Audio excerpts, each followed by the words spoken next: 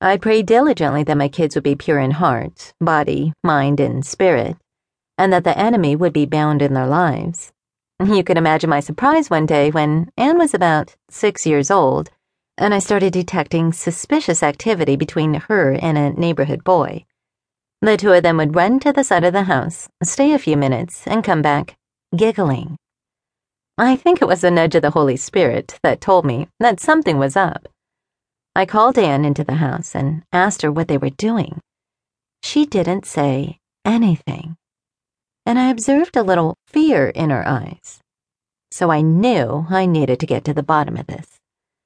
We sat down on the living room floor, and I looked her in the eyes and said, "Anne, I will grant you immunity if you tell me the truth of what you and Alex are doing."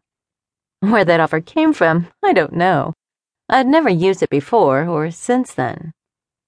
She said they were going behind the house, and he wanted her to raise her shirt. I was floored and shocked, but tried to keep my composure. Inwardly, I cried out, "Lord, help!" I don't remember my exact words, but I began explaining to Anne the importance of purity and doing things that please God. I told her that when God was looking for someone to be the mother of his son, he looked down and found Mary, a young lady who was pure and had a heart to please God. I reasoned with her. Don't you want to be like Mary, so that God can choose you for something special? Another surprise. My daughter looked at me quite seriously and said, "Mary didn't have the temptations that I face."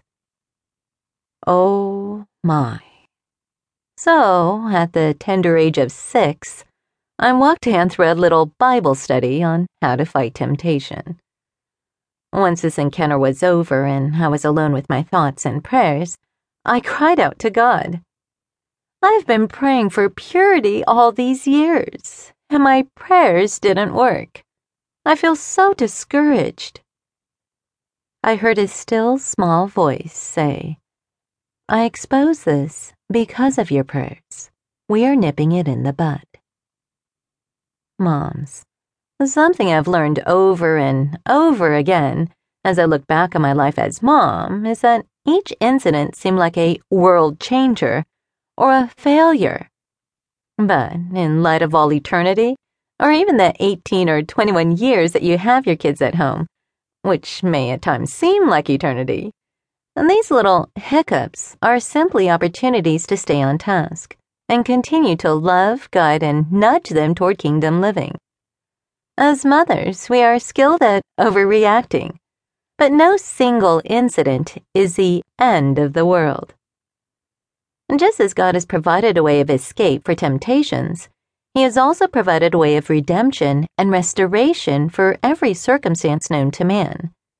See 1 Corinthians chapter 10, verse 13, Psalm chapter 51, verse 12, Psalm chapter 80, Jeremiah chapter 15, verse 19, and 1 Peter chapter 5, verse 6.